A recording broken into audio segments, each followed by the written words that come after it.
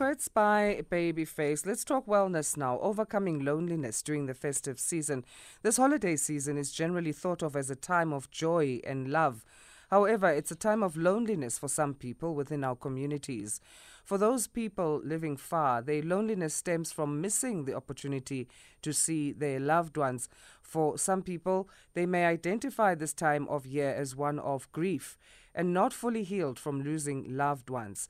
For some people, they may have fallen out and become estranged with families due to a toxic environment. For others, the thought of going to holiday parties is met with dread, and often they feel alone despite being in a room filled with people. This is according to Very Well Mind. But to unpack this then, Tshidi Wa Ga Pila, Imperative Transformation Coach, joins us. Happy Monday to you, Tshidi. Happy Monday, Asanda. How are you? I'm good, thank you. How are you doing? I'm all right. Thank you so much for making time for us. This is an important topic, and we are in festive.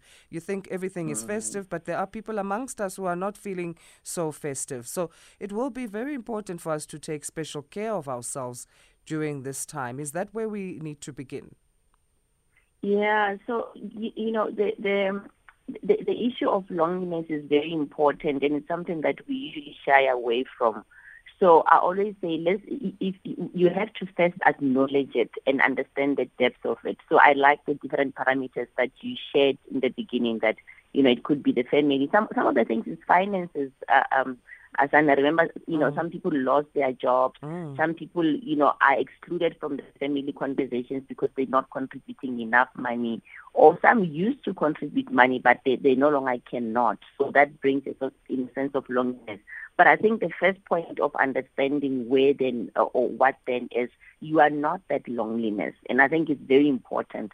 It came out of certain circumstances or certain situations. And so the moment you acknowledge that there is a Tshidi or an Asanda aside all of this situation, then you're beginning to say, okay, then how do I step forward? So how do we do that? What are the practical steps that we can do that, step forward in taking care of ourselves?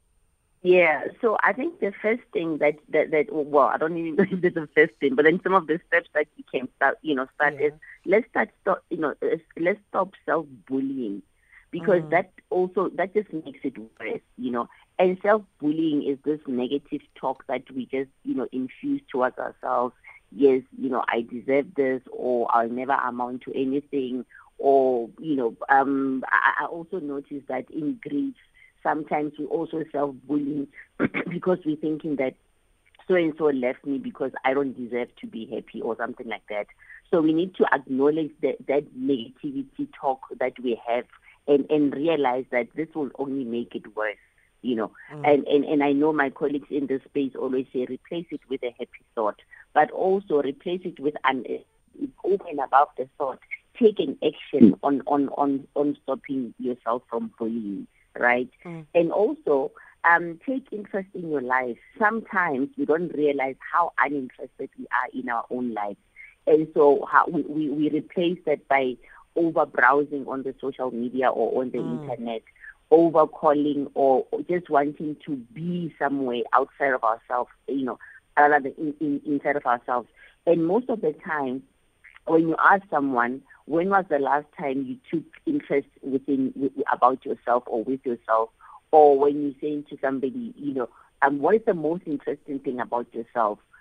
You won't believe us and how many people just, become so puzzled with that conversation that really, what is it that is interesting about my life? So the moment we become more interested with our lives, the moment we step inwards and starting to do the work inwards. Will practicing gratitude help us then also in that? Maybe keeping a gratitude journal? Say that again, Asanda. Practicing gratitude, will it help us then with that, within that regard of what you say? Maybe keeping a gratitude journal as well? Yes, keeping a gratitude journal and also starting to write a letter to yourself, right, to the happy self. What do you want to see in that happy self? And making it a normal thing to do, because it's a way of understanding your deeper meaning and deeper conversation. Have you seen sometimes when I don't feel like journaling, but I do start journaling, and I'm sure it happens to many of us listening here, and you start having this deep conversation with yourself. You don't even understand that you had that much vocabulary with yourself. So writing something down and acknowledging certain things, or writing something down, it allows you an opportunity to see the deeper side of yourself. And also saying, what is it that you're grateful for? Because there's always something that you're grateful for, right? I know that one of the most important things that I do, and that just lifts my spirit or my mood immediately, is talking to a stranger, being interested about the next person, who are you, finding out where they're going, what are they dealing with, and you'd be so surprised how our lives are just so interconnected, even with the strangers, and that just immediately lifts your life. And they might also share something that they're dealing with, and you're thinking, sure, okay, you're breathing better.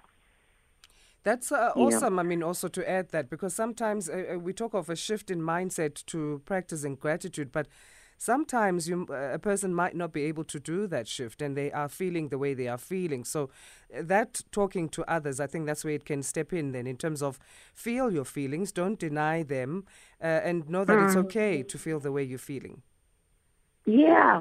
I mean, recently at the gym, and I spoke to this guy. I can't believe, we've been training for over 6 months now, and I just decided not to rush anyway. And we were talking. I asked how many there are at home. He's the firstborn child. He can't go home because going home takes about 4 days. And so he's planning to, organize a braai with people like of common, shared purpose, who also can go home, and they will go spend Christmas Day. Everybody will cook their own dishes.